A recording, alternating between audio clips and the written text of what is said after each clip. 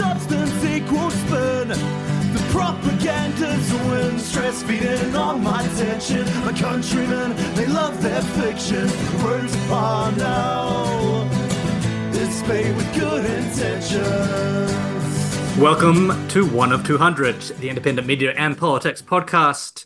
We are recording on Wednesday, the 31st of January, last one for the first month of 2024. The International Court of Justice has made a ruling, an interim ruling, on South Africa's application under the Genocide Convention in opposition to Israel. We are joined by scholar of genocide scholar, Karen Kelly, this evening to discuss what's been happening in Gaza, some of the ways in which the accusations of genocide have been discussed, how that discourse has developed, and how the opponents of that discourse have tried to unpick and discredit it.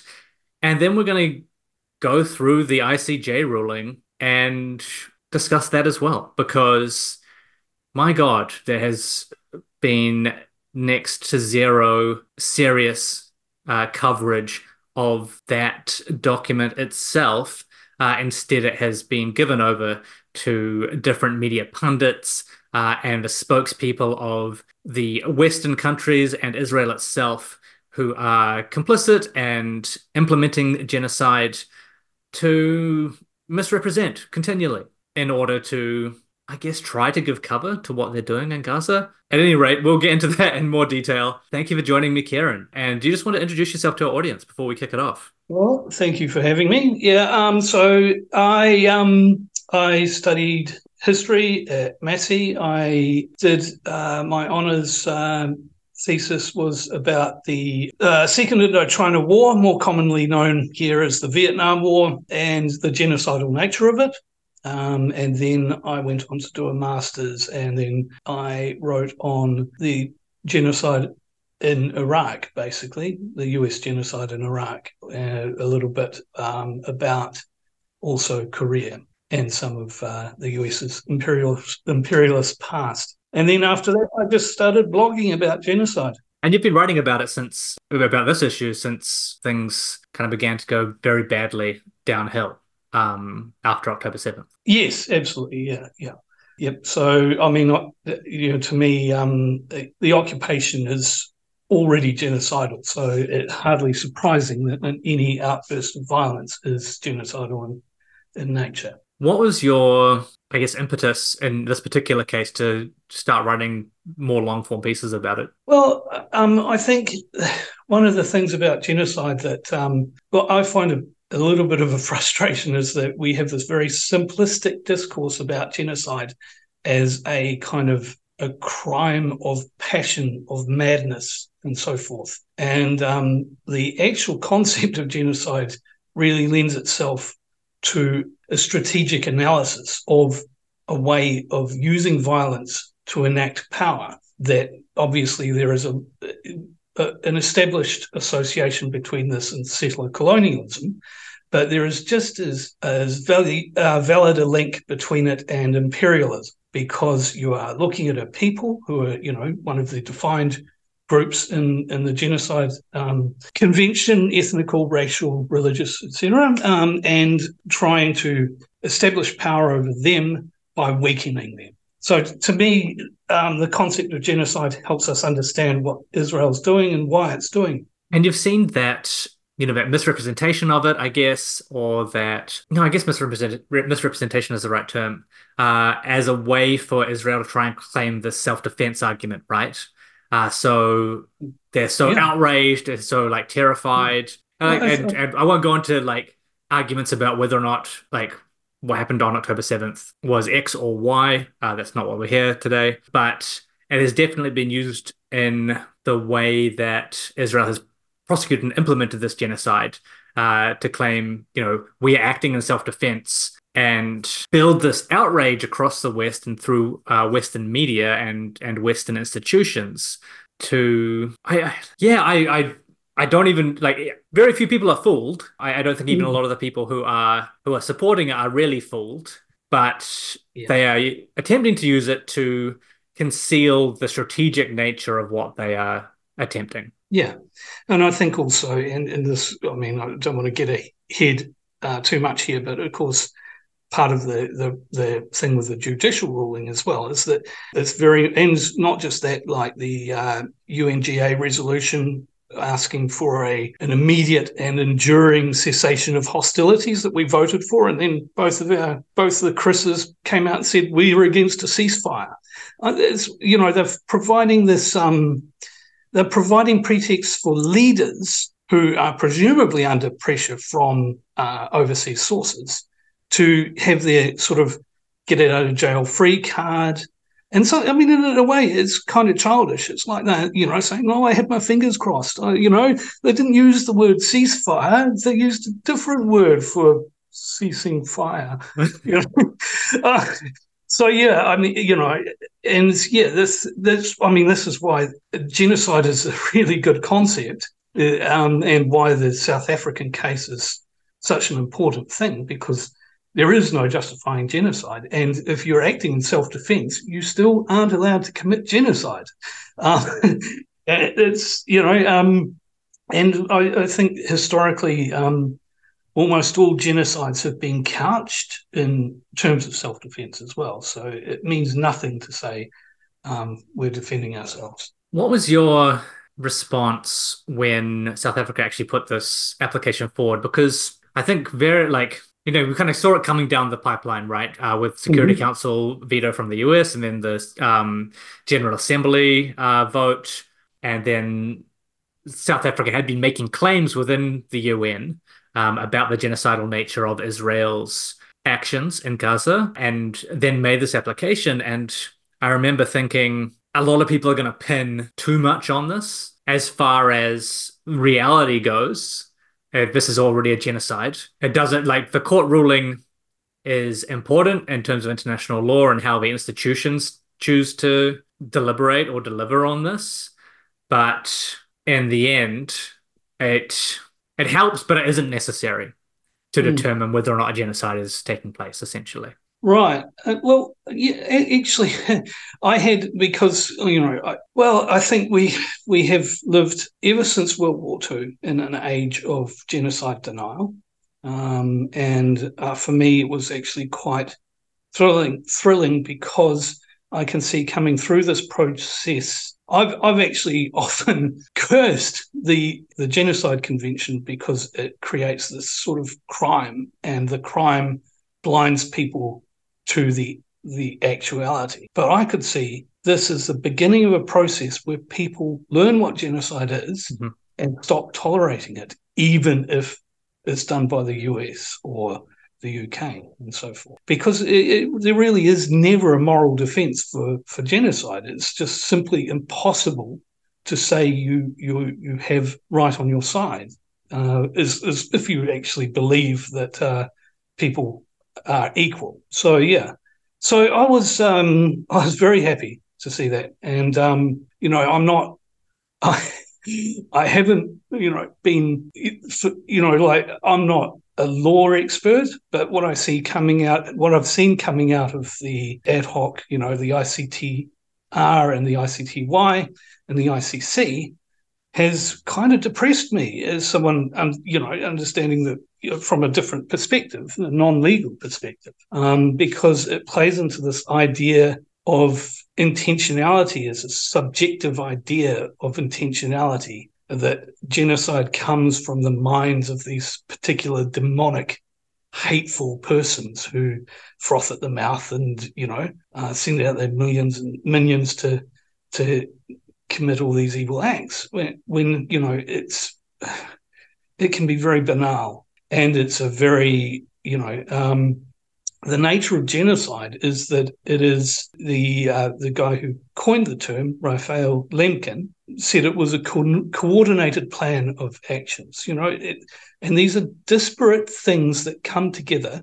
And he was talking about things like little laws as well as big acts of violence, and how they all meld together. And so genocides are not something that is just enacted by a handful of nasty people. Genocides such as the one going on in Gaza are actually enacted by millions of people, all working towards this one horrific outcome. And in this case, it's not, just people in Israel either, right?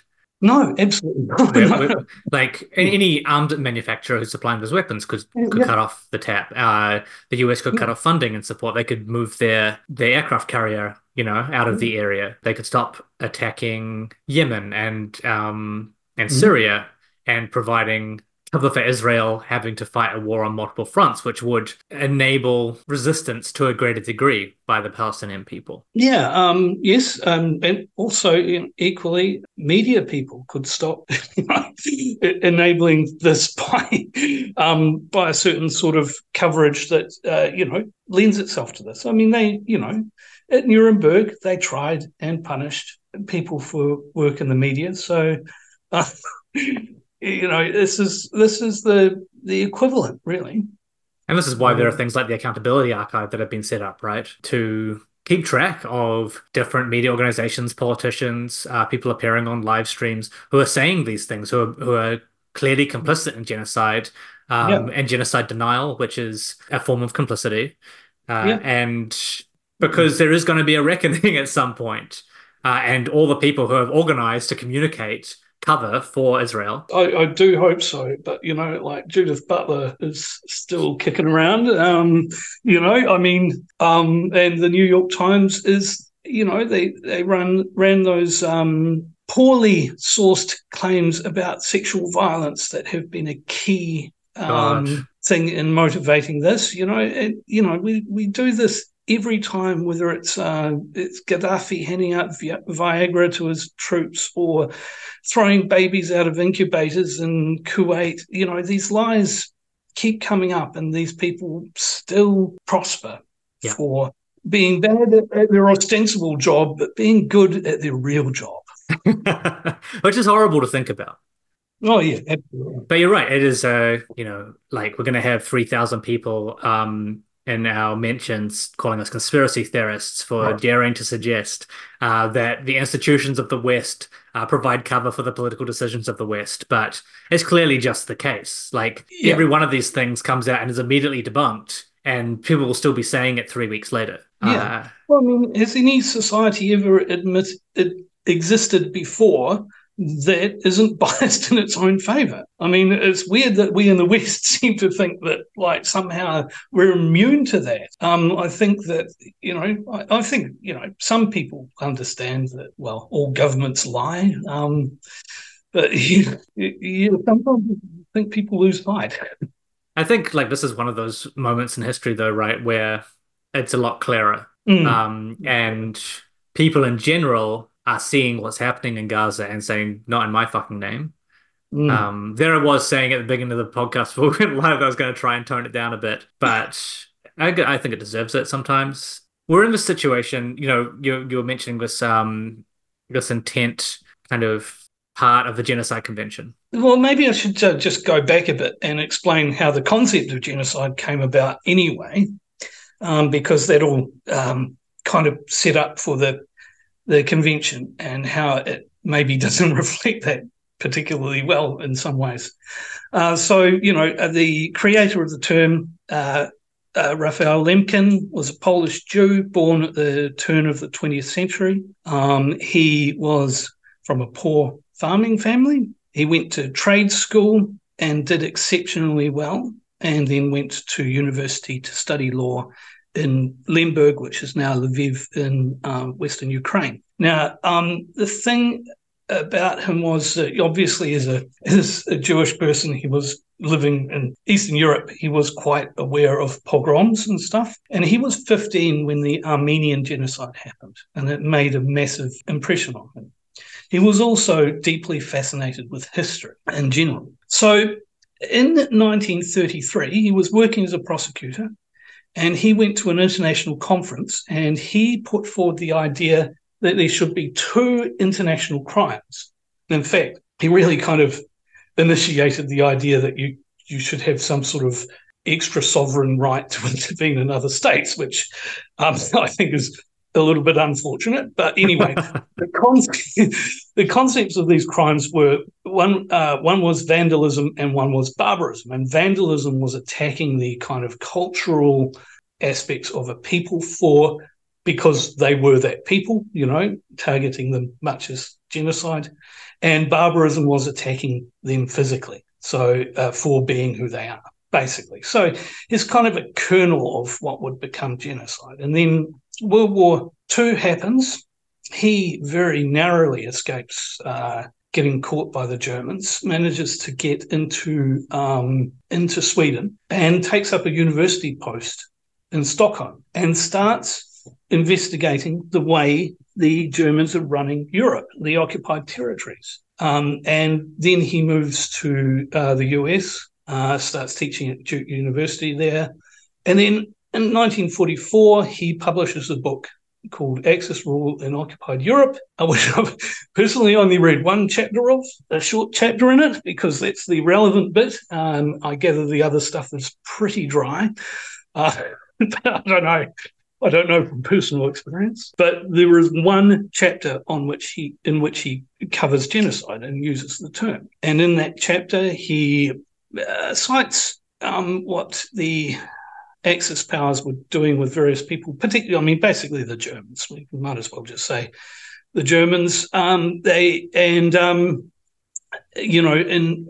lots of things, from encouraging people to change their names to a more Germanic form, in places like Luxembourg and so forth. So that's the kind of smaller rule that you're talking about earlier. Yeah. And, like some stuff that's quite petty, but he covers a lot of different ethnicities. And then you get into heavier stuff like, obviously, mass murder, but also the provision of calories, rationing, and so forth. And although Jewish, if, the main go-to example he uses isn't the Jewish people, possibly, I think, because, in fact, I think he was well aware that the Germans were simply trying to exterminate them. So it wasn't maybe as complex an example. The example he uses most often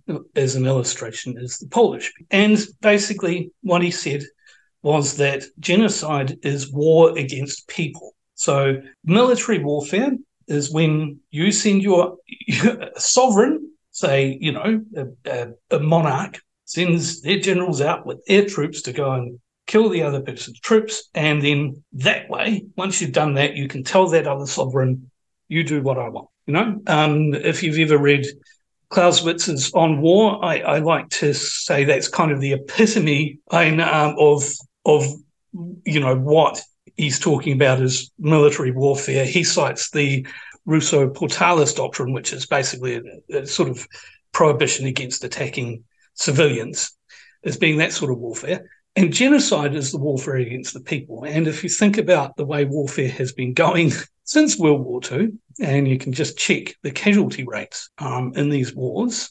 they quite often seem to lean quite heavily towards killing the civilians rather than the soldiers. And then after World War II, he campaigns with a lot of help from other people, including Eleanor Roosevelt, to get the convention passed. He's a lawyer. He wants a crime. I think I think there's some bad consequences of that, but that's what he wanted. And the world decides to go along with that, very much probably focused on the Shoah, the Judaicide, the, killing of Europe's Jews, rather than having read his book or anything like that. And then I think what happened to him afterwards is quite instructive, because he decided to keep writing about genocide, and he wrote about the genocide of the indigenous people in his new adopted home of the United States. And interesting how that's never mentioned, is it? You would think in early 1950s US. He said that the reservations were a form of concentration camp. And then he died quite young, and 6 people went to his funeral, and that's pretty much how well respected he was at the time. So, yeah. Well, but he started writing about all sorts of historical genocides, and he saw them in very broad terms, not building giant gas chambers and that sort of thing. He had a much broader understanding. Yeah. And certainly it sounds like his later work somewhat went beyond even the legal conventions that he helped to establish. Yeah, well, yes. Well, the thing is with the Genocide Convention, of course, read literally, it could be applied to almost any violence or act of harm carried out, motivated by someone else's any sort of animus towards someone else because of their identity, right?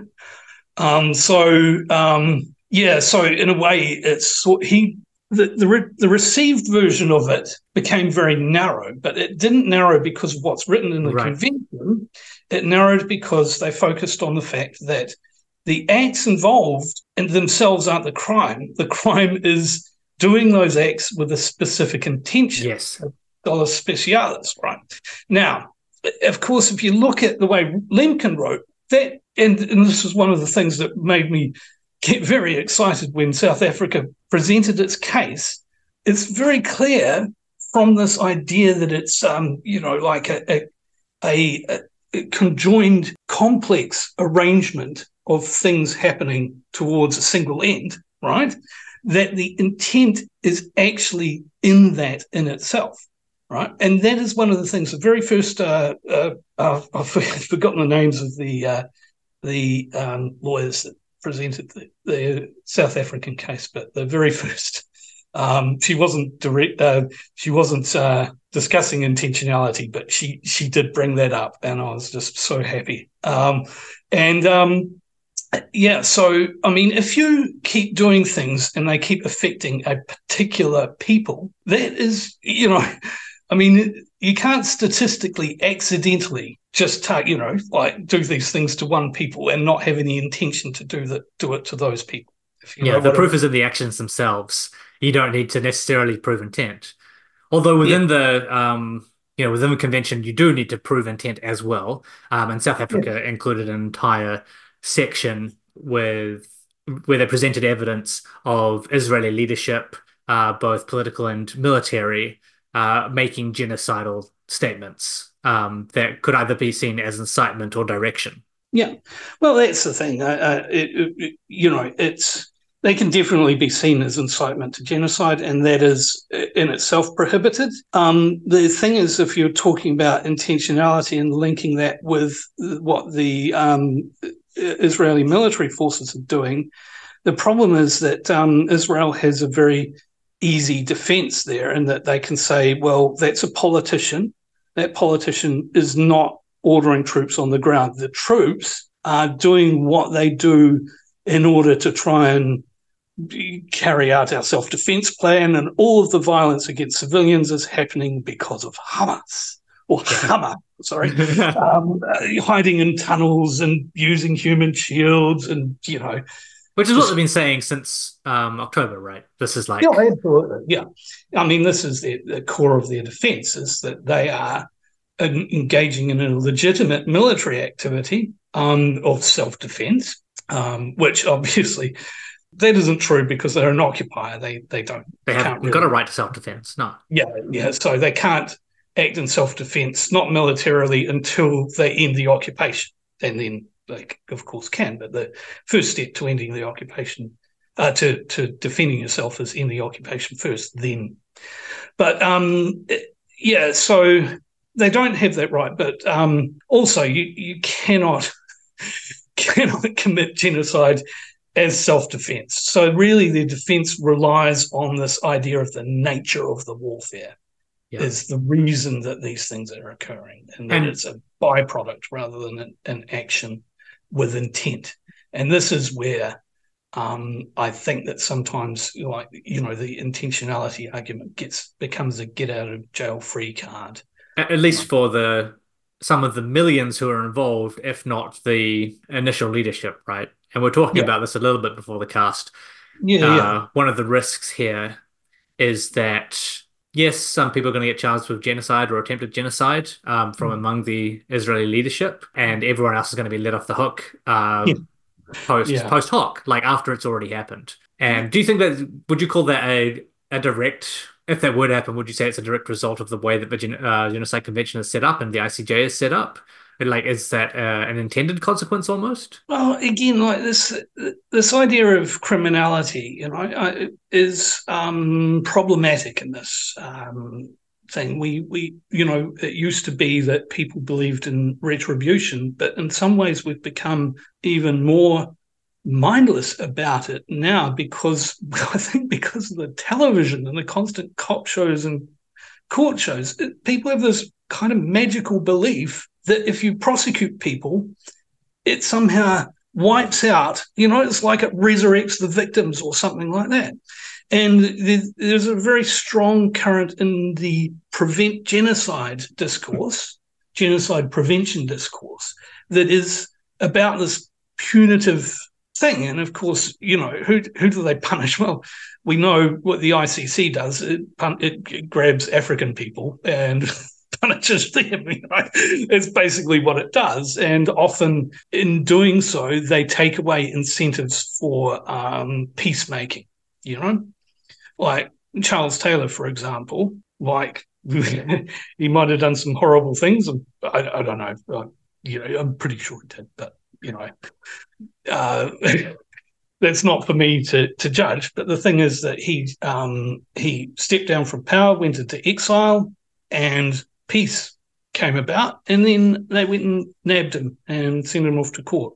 So the next person who's facing that, they're not going to end the war. So I think it's the criminality part can be very counterproductive. Absolutely.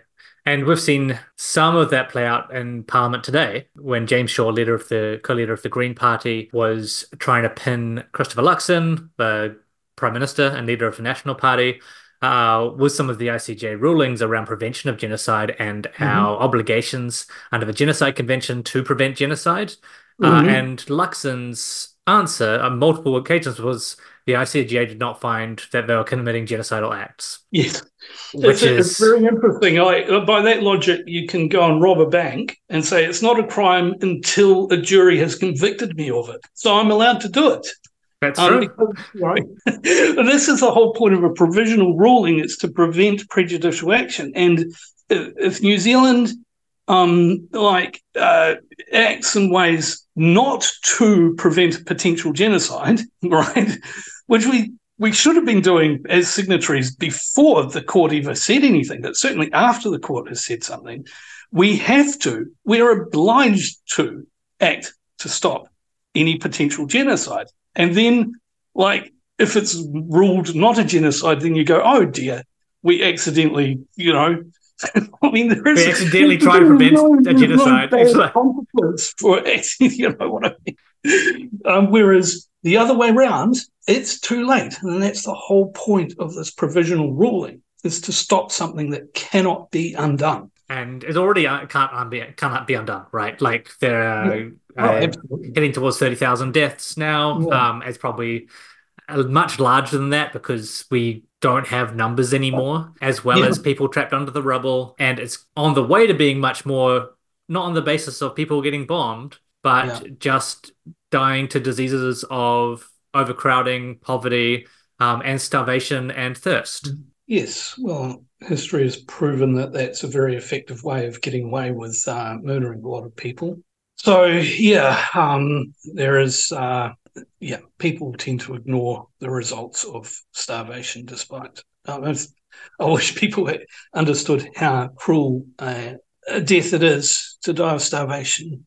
It is physically incredibly painful. People often go completely insane, and to watch your children are so much more vulnerable to it than adults. Yeah, it's horrific, and it's a part of the issue with focusing. Not that we shouldn't focus on it to some degree, but it's definitely where the discourse is being competed is the bombings, the indiscriminate bombing of civilians. That's not the major risk as far as a genocide goes here. It is the displacement and lack of ability to live. Yeah. Now, I didn't make clear earlier, and maybe I should, that like Lincoln created a term genocide that sounds like it is meant to reflect something like homicide. But right in his first paragraph, something he says, it does not necessarily mean extermination. You have to understand that. It's not. Personally, I believe that all genocides contain an exterminatory logic if they're allowed to go on long enough. And you can see this in actually the relations, Israel-Palestine, the relations are that like Israel keeps wanting control more and more and more to the point where simply the normal resistance of breathing, of being alive and trying to look after your family and so forth becomes intolerable. And so it leans ever more towards the logic of extermination. And we can see how that is going. I don't know about you, but I did not expect the violence to be so protracted as it is. It has overshadowed previous attacks on Gaza by such an enormous amount. I just couldn't. Well, this is why people are focusing on it, right? Because this is like almost unheard of in the modern age. Yeah. Absolutely. In terms of, I'm really comfortable saying they're targeting civilians. Like it's clearly what they are doing, even if, the wider discourse shies away from that. There's never been this ratio like this, not even close, of civilian military deaths. Yeah. I actually, to me, it doesn't seem too dissimilar to Iraq. You mean post-war? Yeah. So yes, particularly the post-war, but even while the Iraqi military were around, they were trying not to fight the US, and the US was refusing to accept surrender and so forth. And I think that's indicative of a genocidal nature anyway.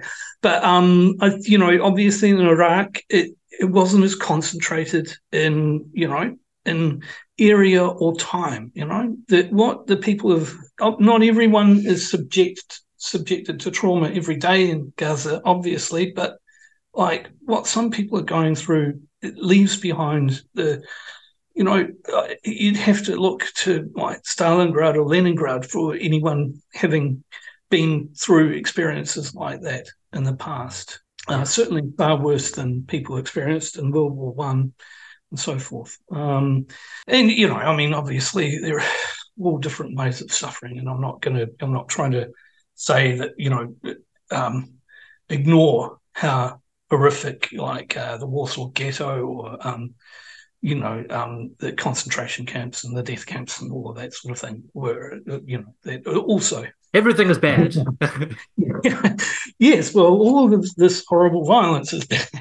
Yeah, absolutely. Were there any other points you wanted to touch on more generally around genocide before we move on to the ICJ interim order? I don't think so. But I just feel that like this could be the start of a process where, for me, the nature of targeting civilians has been for a long time. When the US ratified the Genocide Convention in 1950, it was committing genocide by bombing North Korean civilians. And we have had this going on for such a long time. And for me, opening this out, it's there for everyone to see. And it may lead to a world where we do not tolerate genocide. And the counterfactual is horrible. Yes, and I think there are forces really wanting to establish that, to create a precedent, and that would be really bad. It would be, and I guess in light of that, when the International Court of Justice was ruling on this, one of our considerations was: is this a last opportunity for broadly the international rules-based order to actually assert itself? Because the coalition of Western supporters of Israel's genocide in Gaza are among the most powerful I mean, the US obviously, but Yeah. as well as that, countries like UK and Germany, Canada, Mm. Australia, among the most powerful in the world, and especially under the US hegemony. The United States is far and away the most powerful on almost every metric. And if this is ignored, if this is not able to be prosecuted, I guess, or have an impact on what's happening there, I don't, I don't, I don't know what the outcome of that is. Honestly, it is a first step. I don't know. It is an important step. It is a significant step in the way that international sovereign states interact with each other on the international stage under any Mm. kind of order whatsoever. Yeah. Well, I mean, in a way, both Israel and the US have, particularly the US, have been kind of trying to make themselves immune for a long time, and to make it known to people, to rub people's faces in it. So obviously there was a ruling at the ICJ in a case between the United States and Nicaragua, and the ICJ said you got to stop mining their harbors, you have to stop funding their contras, and you have to give them compensation. Because they mined the harbors and didn't tell international shipping, so they're blowing up other people's ships as well. Um, anyway, and then and the US basically said, "Nah, we don't care." And then they said, "You don't have jurisdiction over us." And then of course it ended up at the Security Council, and they vetoed it. And then it ended up at the General Assembly. They voted a couple of times trying to enforce it, but the US just ignored it. And then, of course, they pulled out of the ICC and passed the act that people like to call the Hague Invasion Act, where they say that they will take military action against anyone who tries to take one of their personnel or politicians to court over these sort of things. And that didn't stop them from telling the ICC that they needed to go and press charges against Kenyatta, wasn't it? I think in Kenya, like when they felt that he should be brought up before this court that they refuse to recognise for themselves, but still get to tell them what to do. So, the US has been trying to create its impunity for a long time. And by and large has succeeded. I want to be clear about that. Absolutely, yeah. And then, and of course, I mean, this is what's happening now is almost the apotheosis of Israel's anti-UN discourse that has been building for a long time. And especially in the last week. Yeah. I mean, UNRWA is Hamas. Oh, sorry, I'm not pronouncing it correctly. Hamas, yeah. But, from a Zionist perspective, the UN keeps going after them. And other bad things are happening in the world, but there is a reason for that. The UN was involved from the beginning, the very beginning, with the partition plan, and then passed Resolution 194, which said that all this is General Assembly Resolution 194. It said that all Palestinian refugees must be allowed to return, and if they didn't want to, they had to be paid compensation. And they voted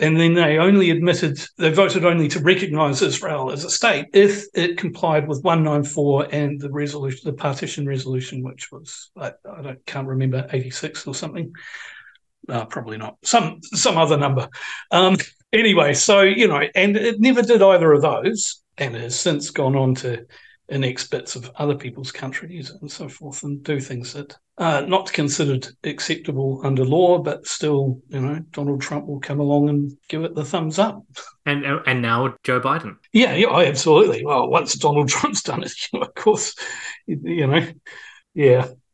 It's weird watching them play their funny games over there, thinking I mean, I'm not saying that if I lived there, I wouldn't have an opinion one way or the other, but it is a silly system. So we're at the point now where South Africa made this application almost a month ago, I think. Mm-hmm. And part of the application was to ask for interim orders because of the urgency of the situation into prejudicial actions, which basically means like if an earlier order isn't made, because there's an understanding that the ICJ can take years to make a full ruling on whether or not a genocide has taken place. Or might take place. They need to go through all the evidence painstakingly. There's a huge process here. So South Africa asked that interim orders be made in a preventative sense to ensure that if genocidal actions are plausible in this case, if there is a chance that a genocide is taking place or is going to take place, that Israel and other countries that are subject to the Genocide Convention, who have ratified it, would be ordered to prevent that from happening. And this comes back to what you were saying, Karen, around the fact that if you're not doing that, there's no way back from it. If thousands of people are dying, you cannot bring them back to life in 4 years when you decide, actually, yeah, it was a genocide. So these interim orders were asked for in order to provide impetus or a legal basis for intervention. And I think that's a fair reading in the case that the actions that Israel were undertaking were plausibly genocidal in nature. And I like to quickly summarize, and anyone listening to our podcast regularly or following this along from a perspective that isn't really bad and lying to itself continuously, the outcome of the application and the interim orders was that Israel is plausibly undertaking genocidal actions, and that people in the international community and Israel itself should act to prevent that. Would you say that's a fair reading? Yes. Yes, and I know you have one point of contention. Yeah, so it's that inch that becomes 1,000 miles. But yes, I think that is a plausible reading, but with wiggle room for political maneuvering, unfortunately. And which has been what has occurred. Now, the bad faith response to this, and it's been the main focus and content of propaganda, and there's no other word for it really, in the Israeli and Western response. And I'm just going to flatly call it the Western response, even if the people of the West don't necessarily agree with the political leadership. Sorry, they're acting in your name. Oops. Has been to make two claims. One is that the ICJ did not find that Israel was committing genocide, which is ludicrous because that's what happens at the end of the entire process.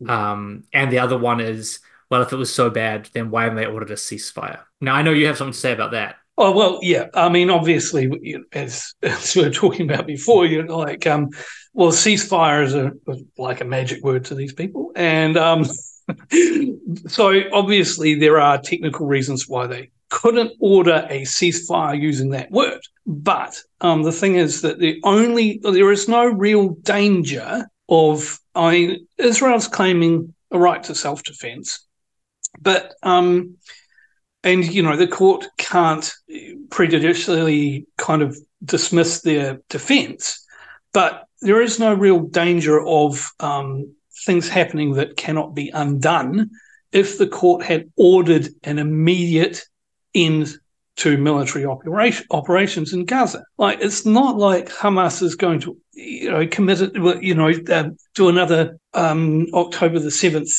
like, not unless the Israelis actively let them. Again, I just want to be like, it's becoming clearer and clearer. Again.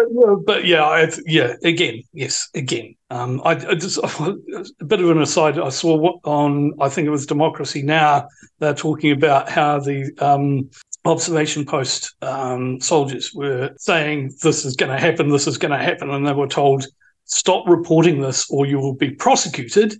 And Democracy Now's explanation for why that happened was because of sexism, because they were women. And wow. I thought, okay. I think there might have been another reason. Yeah, it could have possibly been other things going on there. Yeah, but yes, the events of that day are, quite interesting. So I want to, and just for our audience, who may not have been able to interact with this yet, I want us now to just kind of, at lightning pace, attempt to go Yep. through the order of Yep. 26th of January 2024 of the application of the Convention on the Prevention and Punishment of the Crime of Genocide in the Gaza Strip, South Africa versus Israel, to the International Court of Justice.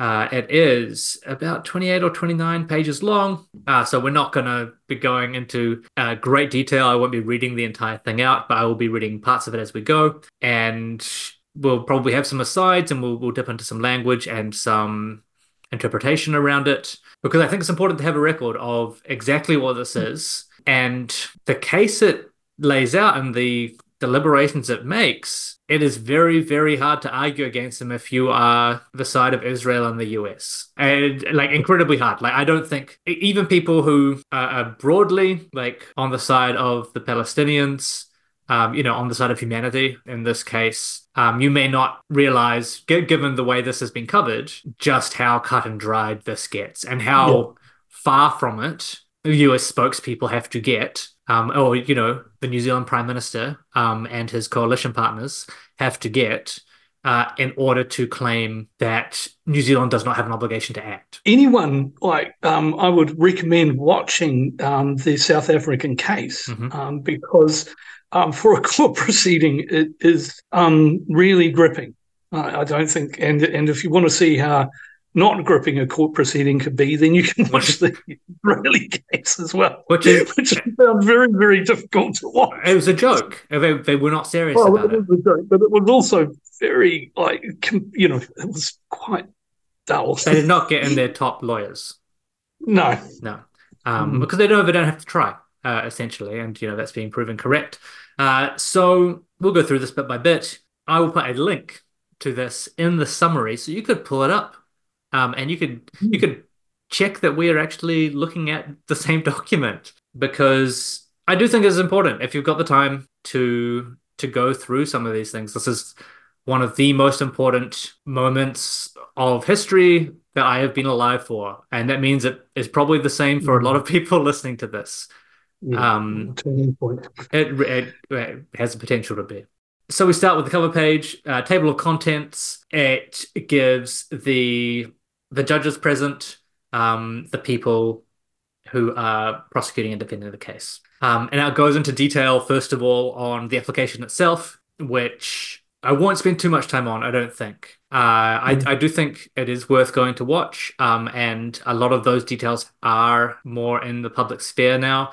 You probably would have seen, for example, the South African examples given around intent, which quotes from people like Netanyahu, like Isaac Herzog, like Yoav Litan, the Minister of Defense, where they're saying things like, there's going to be no electricity and water in Gaza. Everyone's going to be gone. They all have to leave. Very clear statements of this sort, alongside a number of even worse ones from people who are further from the seats of power.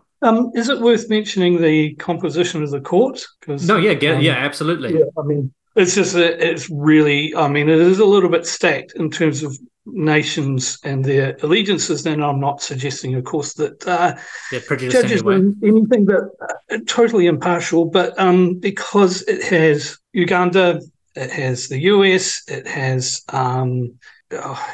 Japan, India's now pretty much pro-Israel, and Australia. Yeah, so it has a disproportionate number of countries that are pro-Israel in it. Whether the judges are or not. Doesn't mean that the judges are, but yeah. Yes. And this was certainly part of the discourse going in, right? And I think we mentioned this on the weekend podcast as well. People were counting the votes.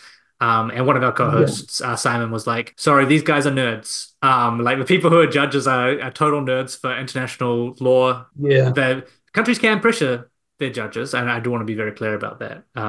But they also, they do want to uphold what they do. Yeah, yeah. And I think I more or less did. There's also both an Israeli and a South African judge on there, because they are the countries who are in opposition over this.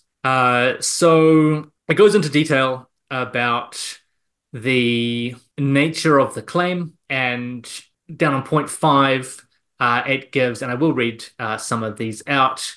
It says, at the end of its request, South Africa asked the court to indicate the following provisional measures. So this is the provisional measures part of the application that we were talking about earlier. Number 1 was the state of Israel shall immediately suspend its military operations in and against Gaza. Then Israel shall ensure that both military and irregular units, which may be directed or supported by it, as well as any organizations and persons, take no steps in furtherance of military operations. So between the two of those, it's a pretty broad attempt to stop military operations by Israel and associated groups within Gaza itself. In accordance with the obligations, both states, so South Africa and Israel, should take all reasonable measures within their power to prevent genocide. So this is a call out to the Genocide Convention itself. All countries who are members of the Genocide Convention are required to try and prevent genocide. So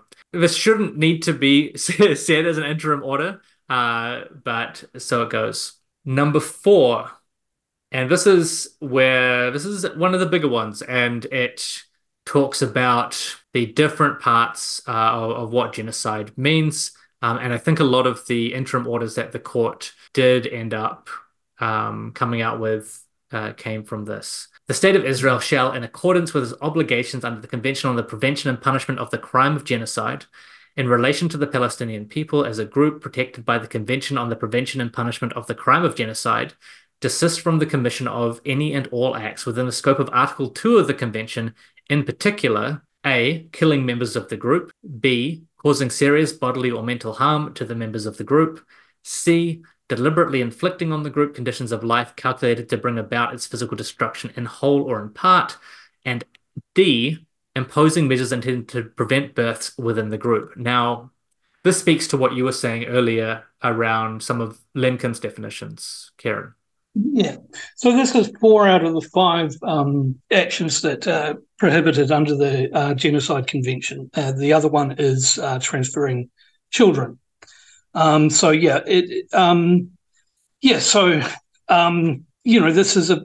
meant to reflect this idea of a multi-pronged approach that is an attack on a people for who they are, a people as such. Then further, there is an order around Israel not creating conditions that lead to these outcomes. So this is around kind of ethnic cleansing stuff, so displacement and deprivation of the necessities of life. And a really key part of this as well is around cultural, determinants, which is there should be no destruction of Palestinian life in Gaza. And that is turning out to be a really key one as well. The 6th one, there are 9 of these in all. These are the 9 interim orders. The 6th one is around the intent clauses. And so it is about punishing or stopping people from direction or incitement to commit genocide. Mm-hmm. So this is saying Israel has a obligation under the convention to prosecute people within its civil society who are doing this. Now, there'll be some interesting stuff around that in terms of the votes, I believe, Karen. Yes, absolutely. Once we look at the interim orders. Yeah. Another really big one, and this one's important because it's about the ruling to come in the next few years as the ICJ investigates this case. And so number 7 is Israel should take effective measures to prevent the destruction and ensure the preservation of evidence related to allegations of acts within the scope of Article 2 of the Convention on the Prevention and Punishment of the Crime of Genocide.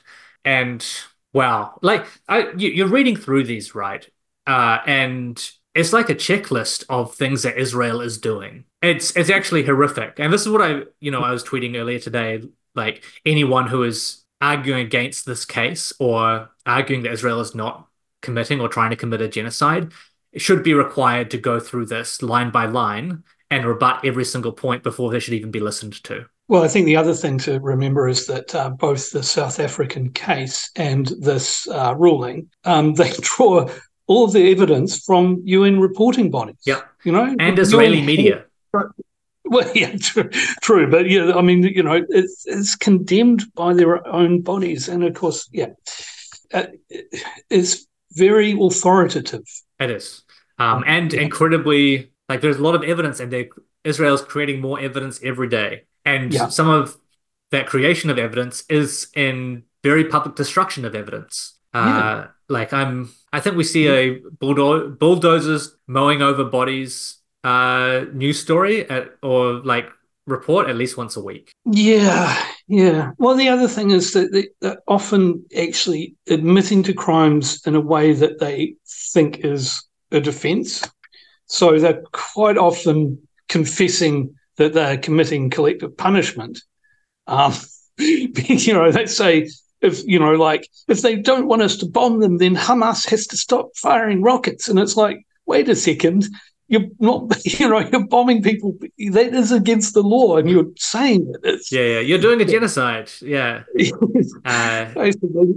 Number 8 is that, and this is more administrative, again in regards to the investigation by the court itself, which is the state of Israel shall submit a report to the court on all measures taken to give effect to this order within 1 week as from the date of this order. So this order was on the 26th of January. Turns out we're pretty close today to that potential order. And the state of Israel shall refrain from any action and shall ensure that no action is taken which might aggravate or extend the dispute before the court or make it more difficult to resolve. So this is a please don't fuck around with court procedures, Israel. So the back half of that is admin heavy. Now, and I don't want to anticipate, but the court actually, didn't go with a week; it went with a month. Yes, absolutely. Yeah. So we're looking at around the end of February, February 26th-ish. Now we have a little bit more admin stuff in the next few pages,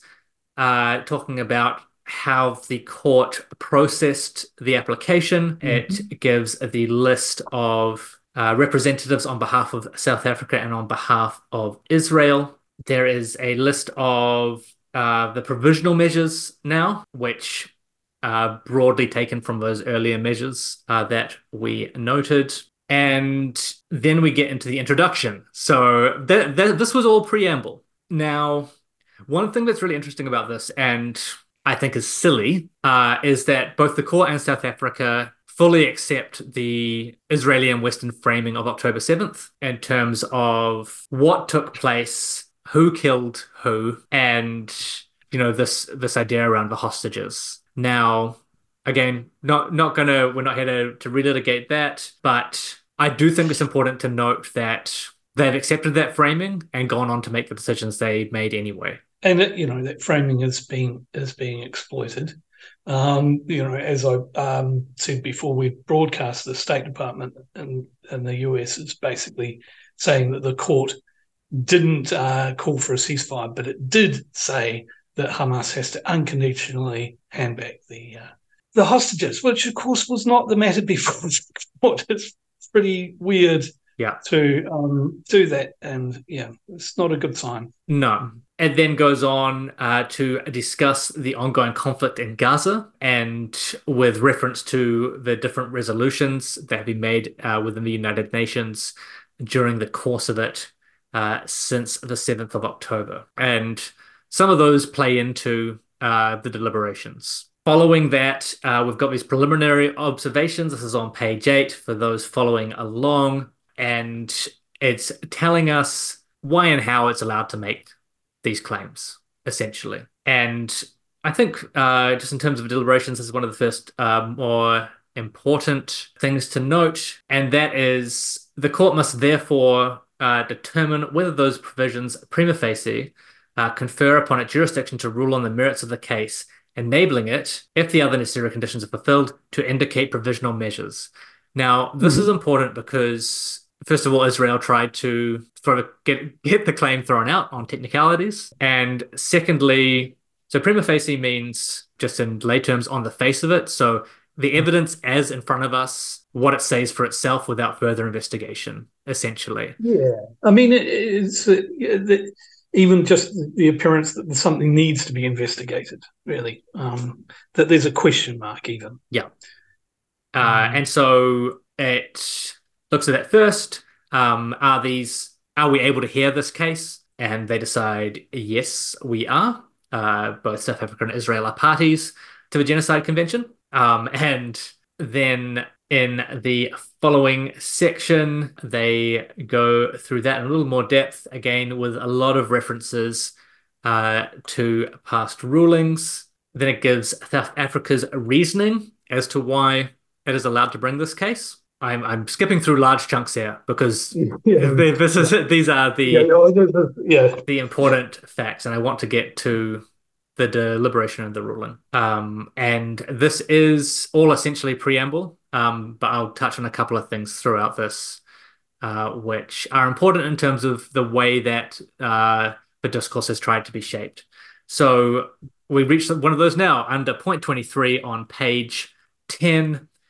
Israel contends that South Africa has failed to demonstrate the prima facie jurisdiction of the court under the Articles of the Genocide Convention. And you saw this play out in the news when Israel was first trying to use this technicality to have the case thrown out. It argued that they didn't have a dispute because South Africa hadn't really talked to it properly. Like they hadn't really like had a chat. But in the following sections, the court assesses that South Africa's statements at the UN and Israel's statements thereof constituted grounds for a dispute between the two entities. Yeah, and it almost reads like a bit of a deadpan clapback there because they play out. But yeah, come on. Israel's case, and then it's kind of like, yeah. But yes, I'm sure that's unintentional, but that's kind of like...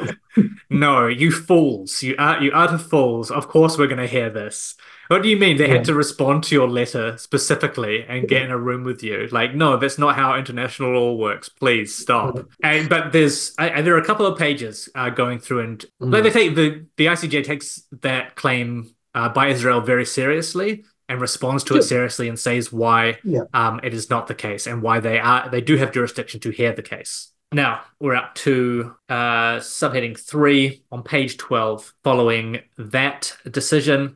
And this is a conclusion as to prima facie jurisdiction. And they, basically conclude, yes, we're hearing the case. And we'll go from there. Now, we have the standing of South Africa. So this is what South Africa put forward to the International Criminal Court or International Court of Justice as its evidence. Now, it goes into some detail around the different provisional measures that are being asked for and how they relate to different articles of the statute for prevention of genocide. It's, again, there's a lot here. I don't blame anyone for not having gone to read this. And this is why we're trying to fit it all into a podcast and skipping over bits so that at least you can get some grounding in terms of what these things are. Now, on point 36, they note, and this is important in terms of provisional declarations, at this stage of the proceedings, however, the court is not called upon to determine definitively whether the rights which South Africa wishes to see protected exist, and need only decide whether the rights claimed by South Africa and for which it is seeking protection are plausible. So this is in relation to any interim orders that are going to be made. Moreover, a link must exist between the rights whose protection is sought and the provisional measures being requested. So this is protection under the Genocide Convention and the provisional measures that will attempt to enforce that protection, essentially, or that are tied back to the protection that the Genocide Convention is meant to give to groups of people who are being genocided. Now, South Africa argues that it seeks to protect the rights of Palestinians in Gaza, and Israel kind of makes a statement that it needs to be considered in the context, but kind of at the end of all of that, and there's a bit of a back and forth again with a lot of reference to what you were saying, Karen, around UN bodies being on the ground there and reporting on what was happening to Palestinians in Gaza. They come to the conclusion, and man, this is extensive and horrifying, by the way, and it includes some of the statements from Israeli leadership as well. I'll find a couple of examples. Gaza has simply become uninhabitable as people are witnessing daily threats to their very existence while the world watches on. For children in particular, the past 12 weeks have been traumatic. No food, no water, no school, nothing but terrifying sounds of war day in and day out. And that's a statement by Martin Griffiths, the Undersecretary General for Humanitarian Affairs and Emergency Relief Coordinator, on the 5th of January. And then we can juxtapose that with Yoav Gallant, the Defense Minister of Israel, on the 9th of October. So this is some pretty early intent, folks. I have released all restraints. You saw what we are fighting against. We are fighting human animals. This is the ISIS of Gaza. This is what we are fighting against. Gaza won't return to what it was before. There will be no Hamas. We will eliminate everything. If it doesn't take one day, it will take a week. It will take weeks or even months. We will reach all places. And then by Israel Katz, the Minister of Energy and Infrastructure for Israel, we will fight the terrorist organization Hamas and destroy it. And for both of these, Israel is going to be claiming that, no, we're not talking about Palestinians, we're just talking about Hamas. I want to be very clear about that.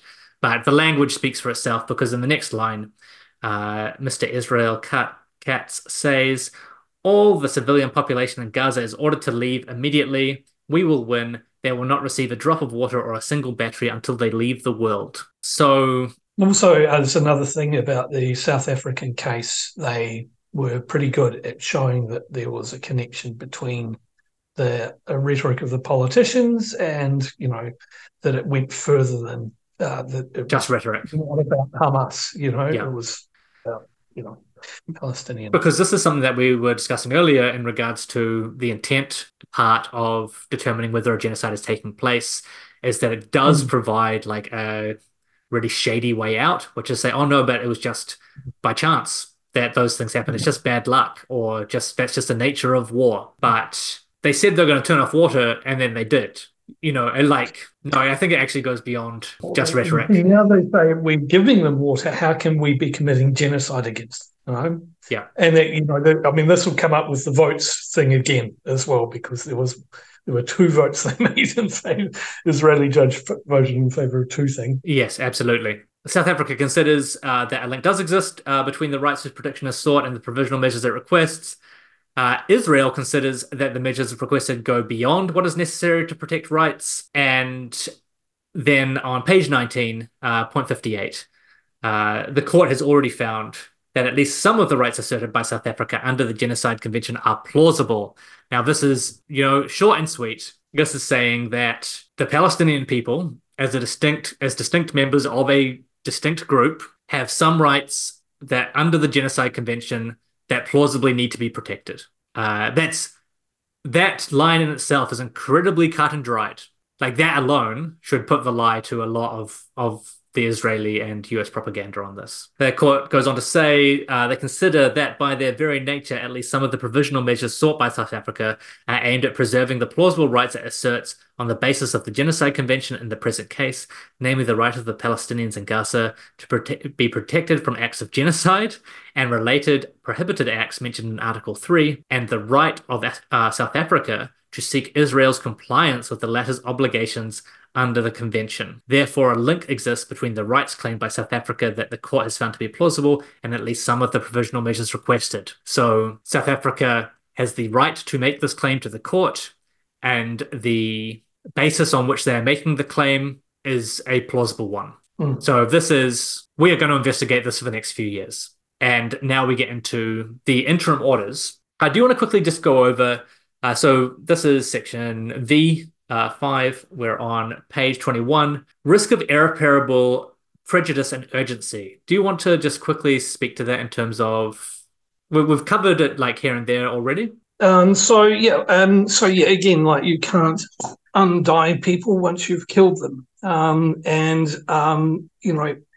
like, this is anticipating about Israel's defences, that it is providing aid and all civilian deaths are incidental, a byproduct of the nature of the war. It's fighting in legitimate self-defense. And of course, the court isn't ruling on whether it's legitimate self-defense, obviously. But yeah, so it's basically just, talking about irreparable prejudice, meaning that pretty much what you destroyed can't be brought back. You can rebuild a home, but it's not going to be the same, and you definitely can't bring people back to life. And then beyond that, in terms of cultural destruction, the destruction of universities, Yeah. of facilities, of public services.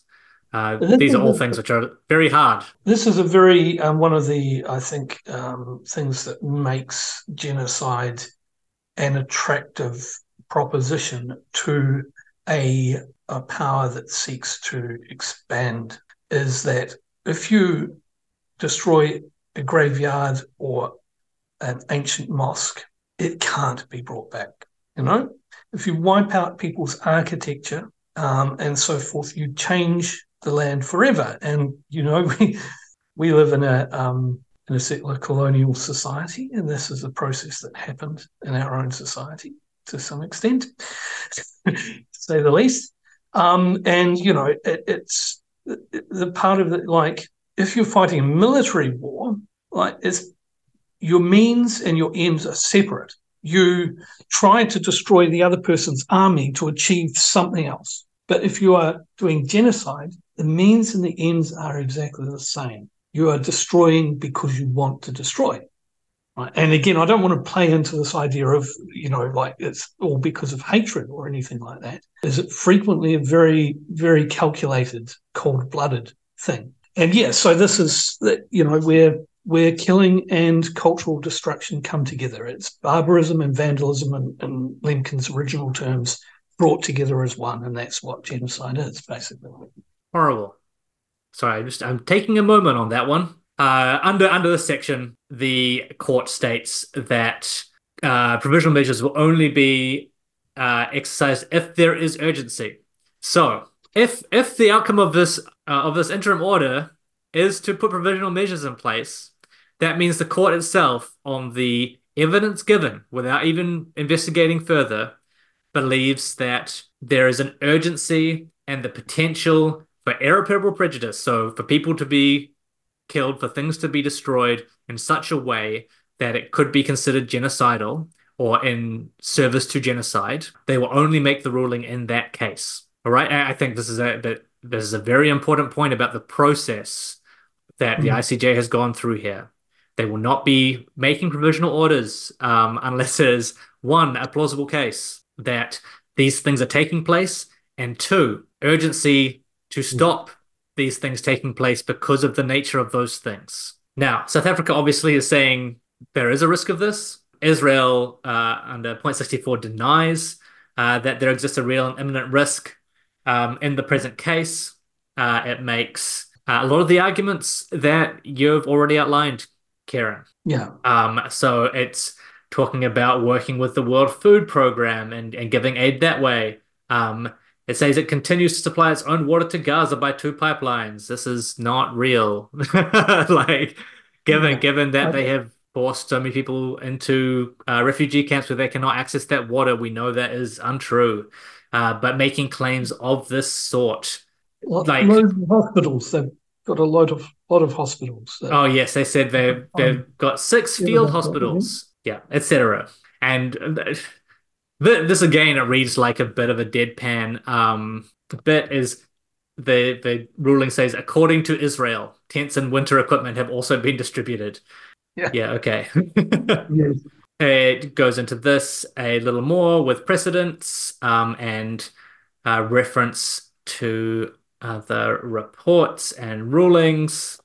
Again, looking at reports from within the United Nations. There's some stuff from the Secretary General, for example, as well. Then they state that the court considers that the civilian population in the Gaza Strip remains extremely vulnerable. So this is, despite any aid that is currently going to them.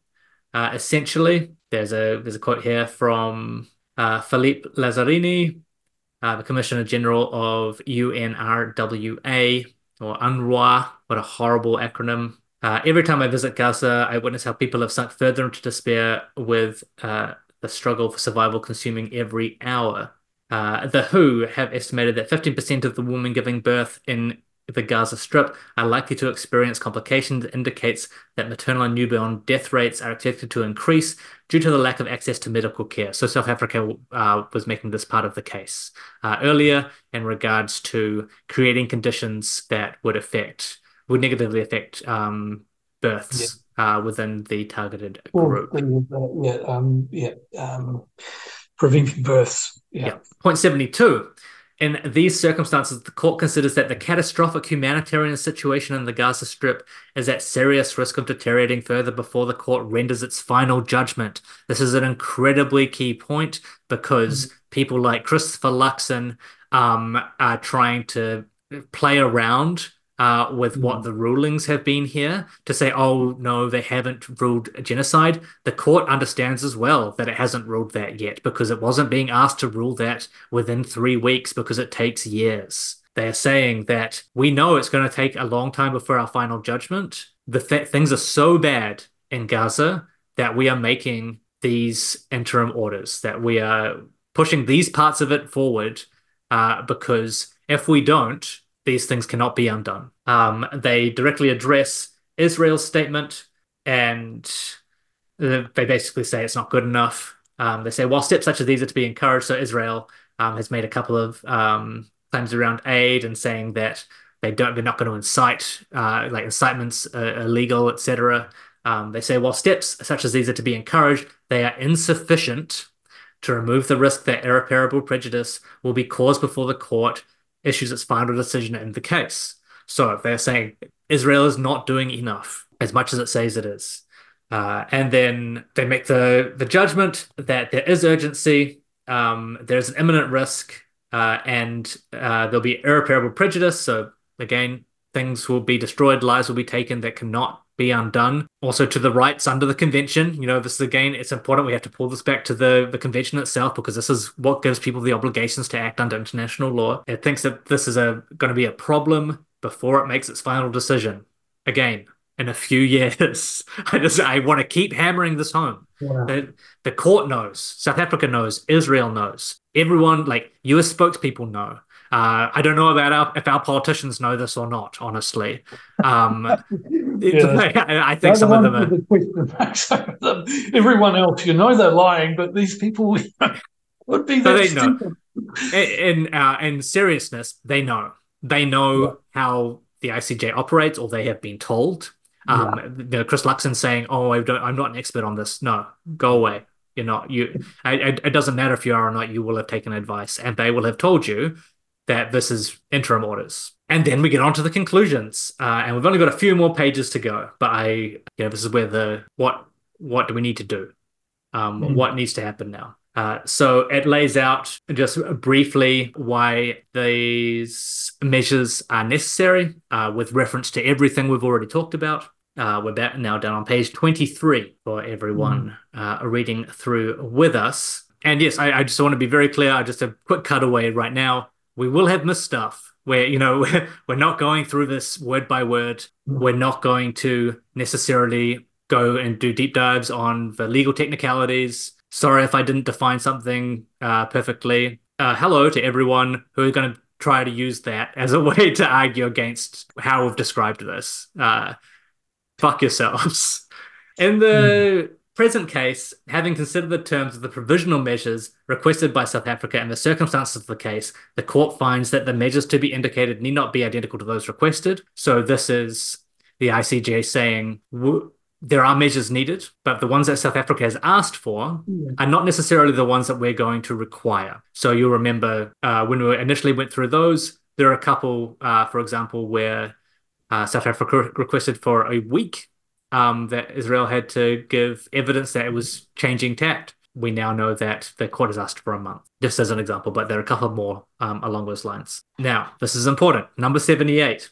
The court considers that, with regard to the situation described above, Israel must, in accordance with its obligations under the Genocide Convention in relation to Palestinians in Gaza, take all measures within its power to prevent the commission of all acts within the scope of Article 2 of this convention, in particular. And then it lists all the ways in which they could be doing a genocide, and the ICJ says they should not. Now, this is where you and I probably differ somewhat. Let's get in. Because I'm rather cynical about this. This is basically just saying, that Israel has to abide by a convention that it already had to abide by. Yeah. It's tautological. It's saying, Israel, you're not allowed to commit genocide, which is why the court needed to order a ceasefire, an immediate cessation of all military action in Gaza. No, and there's one of those semantic things, right? Because we'll get into the orders. Because I guess my argument would be, and I think there are people arguing both ways, and I think both have strong claims. But I would say by laying these out in an international judgment of international law, it is essentially saying the same thing as you must cease military operations. That's true, and in the end, it was never going to have an effect on Israel. It's really about how it empowers people to push their governments around the world to take action. Absolutely, and this is why it's being taken in such bad faith, or approached in such bad faith by Israel and the US, because they know that this is what it does. They have to acknowledge. I think that goes back to my point that the tautological nature of saying do what you're supposed to do doesn't really help the cases that much. All of the work was done by South Africa, ICJ. Absolutely. I think the other reason that they did not order a ceasefire, again, the language can be different, right? Is that some of the other parties aren't party to the ICJ. So they cannot order a ceasefire between Israel and Hamas, in air quotes, which is what, and this is an argument that Israel has been making all along as well. We'd love a ceasefire, but they won't let us, right? Which they will always have a way out in terms of the rhetoric they use. Yeah.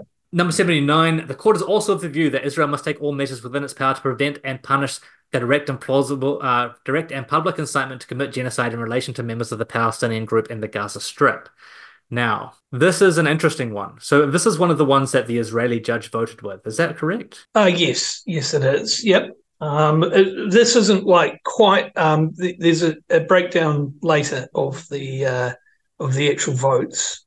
So which kind of reiterates some of the stuff, but is more specific. Yep. Now, why did you, just for that one, I think we may as well cover this now. Why do you see this as potentially an issue? So, well, because it can allow for a political distraction, a big dog and pony show where they take some people and say, you are naughty. We've seen you being naughty, and they appeal to the liberals of Israel and the world by saying we don't like these naughty people, these bad actors, bad people who are, a disgrace to our wonderful only democracy in the Middle East. And then they'll have the backlash against that, and then they'll be trying to entice people. But I mean, it'll go down well in the US. You'll get all these people, Democrats. One hesitates to use the term shitlib loosely, but and they'll be like, oh, you've got to look up, this guy or that guy, and that will take a lot of oxygen away from the real issues. Yeah. Apart from anything else, and especially, and it just allow the Israelis to claim that they have a judicial system that follows a particular, is a legitimating tactic. And it also puts people in the position to, just have a sacrificial goat, right? Oh, absolutely. And you see kind of a couple of people, Netanyahu in particular as being kind of stood up as that guy. Oh, we didn't know, it's all this bad guy. We tried to stop him. Too bad. Gaza doesn't exist anymore, but we'll do the right thing. We'll prosecute him. If it even gets to him, and I'm not even claiming that it will. It'll be a bunch of others. And that also plays into that, that Israel has the right to defend itself, but they are going too far. Yes, exactly. It's how they did it. It's not that they're killing people. It's just they're killing just a bit few too many. Yeah, absolutely. And it also goes directly against, Lemkin's considerations around what genocide was. There can be leadership at the top who are making these decisions and with intent and directing them to happen, but the genocide is perpetrated by millions, not by one or two people at the top of the pile. Number 80. The court further considers that Israel must take immediate and effective measures to enable the provision of urgently needed basic services and humanitarian assistance to address the adverse conditions of life faced by Palestinians in the Gaza Strip. This one is, I mean, obviously, and what's horrifying in regards to it is the immediate release of the new propaganda line out of Israel, which was to go after UNRWA. Within what, a minute? Like it was literally a minute, wasn't it? It was very soon after the ICJ ruling. Alongside these sudden organic protests at the border of Israeli people just somehow getting into military installations and blocking the aid trucks. Yeah, Yes. I mean both of those things are just genocidal. I want to be very clear about that.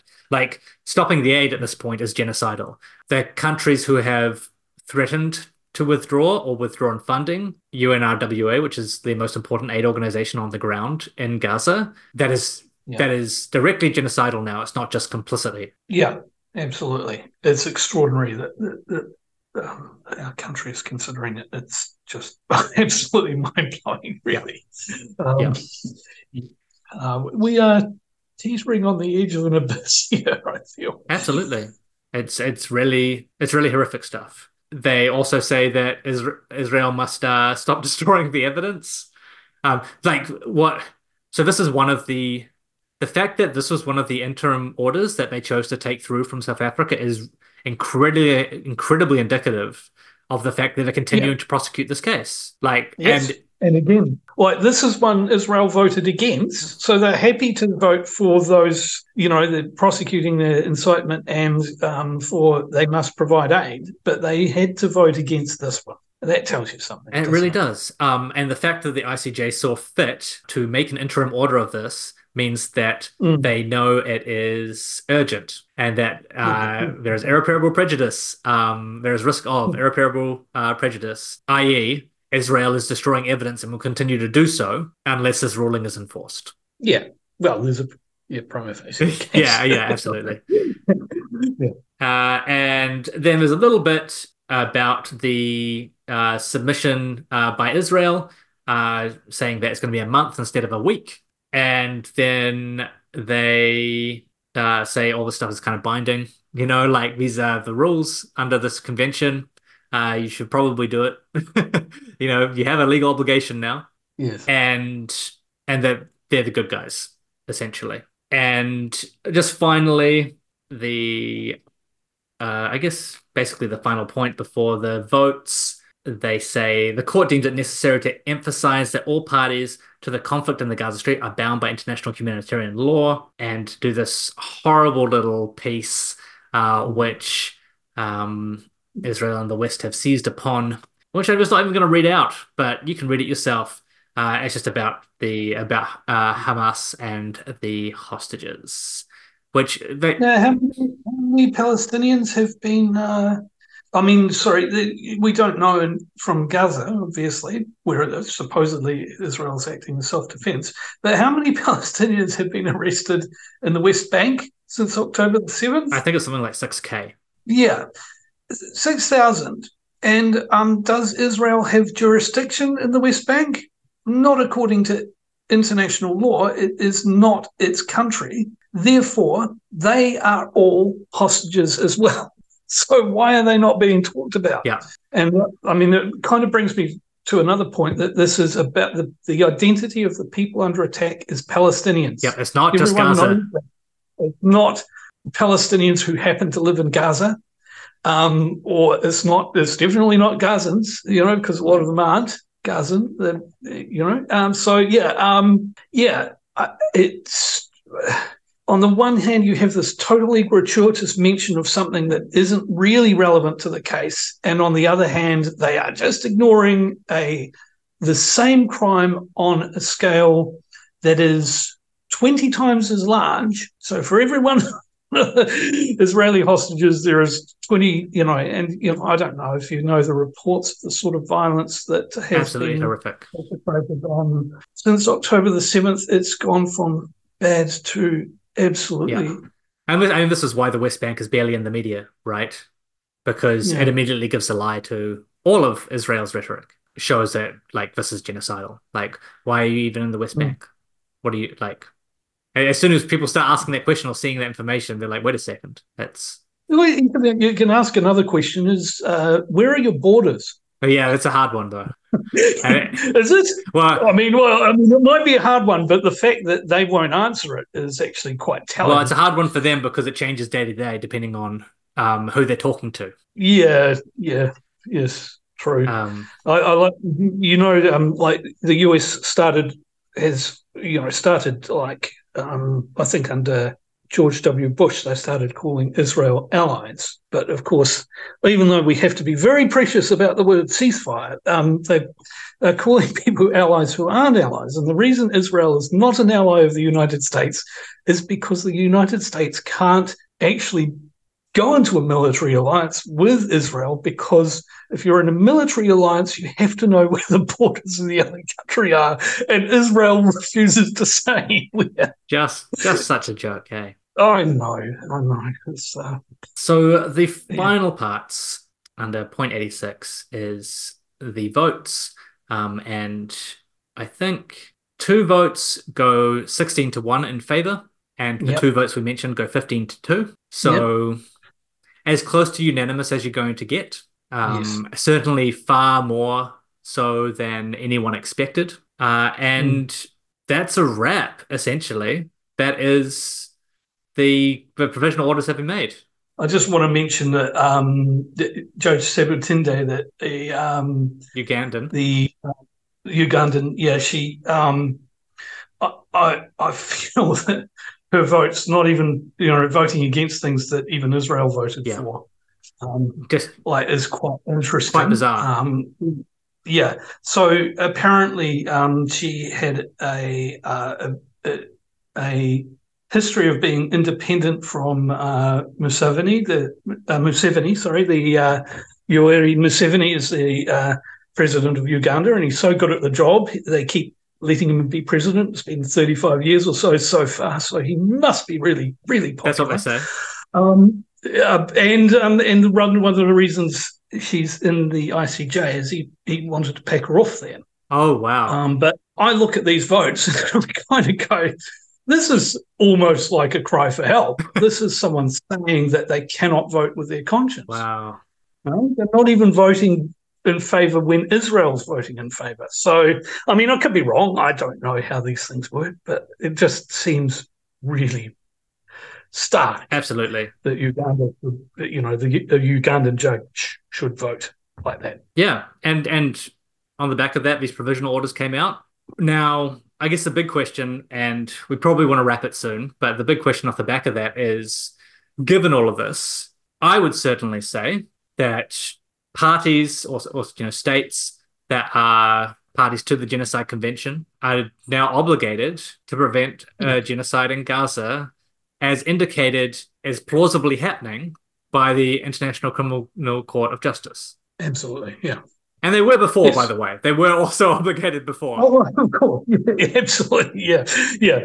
But yes, it is a good tool for activism to push leaders around the world. What do you... Now, I'm going to ask you to maybe not predict, but at least try to figure some stuff out.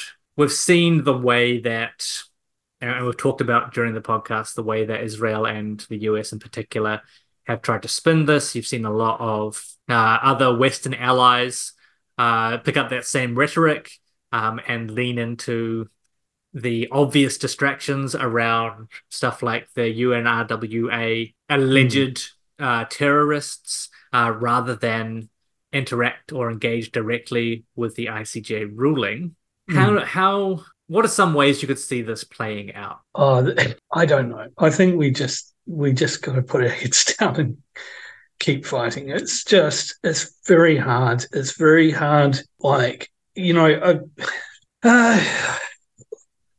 Ever since the Korean War, people have been announcing the imminent demise of the US empire and its weakness, and it's a paper tiger, and they don't seem to actually get tired of it, even as they get more and more strong. I wonder though if maybe this is a sign of weakness. that things are being pushed further because, I mean, I can't imagine that when this is over, once they have stopped bombing Gaza, I can't imagine that there will be any more of these sorts of operations. None of this mowing the lawn stuff will be, I can't, personally, I can't imagine it. But then, maybe there'll be more. Yeah, exactly. I mean, it's just, it's hard to know. It is. But, again, I feel that maybe if we start, this to me, is why I've spent a lot of time focusing on genocide, is that once people get it, once people see it, I think that you can't unsee it, And I think that's also why the word has been so twisted and policed. It has been policed in extraordinary ways, in a way, because they're saying you can't use it certain ways because that dishonors the people who died in Nazi genocides. David Seymour did that in the House today. Yeah. Well, I mean, that is, it's like, when I wrote about this, I compared it to the days when people said there was real rape, which was someone jumping out of a bush with a knife and raping someone, and other things weren't real rape, They try to create this false division, but the rape is about an act taking place without consent. It's not about these preconceived notions about what it should be and what we're supposed to be concerned about. And, guess what? In both cases, they use an emotive and racially loaded version to cover up the crimes of, the wealthy and the white, for the most part. And it's no coincidence that that's why they've weaponized that in particular. Absolutely. As a series of rhetoric. Yeah, I mean, we live in a white supremacist society, and the way discourses are shaped is to pre-exonerate the West and the powerful and all of us liberal democracies, because we're so liberal and democratic. So much better than the evil people who are mean to their women and so forth. Well, I say thank you so much for joining us. First of all, it's been fantastic to have you on. I really enjoyed it. Drag you through this document for the benefit of our audience. Yeah. Where can people find your work or find you online? Oh, right. I have the blog. The blog's just on genocide.com. And I'm on Twitter. The handle's KR Kelly, spelt weirdly, I think. Oh, well. I'll link both in the summary. Yeah. Oh, I'm on Blue Sky as well. All right. Yeah. Thank you so much for listening, everyone. It's a real privilege to have been able to bring you an episode like this. It's something quite a bit different from what we usually do. I hope that it's been useful in any way at all. We haven't really done this before, so a bit of a new concept and format. Some of it might have fallen flat. I'm sorry for that if that's the case, because it's certainly something that I want to treat incredibly seriously, and want to do everything I can to increase knowledge of, given the current state of things.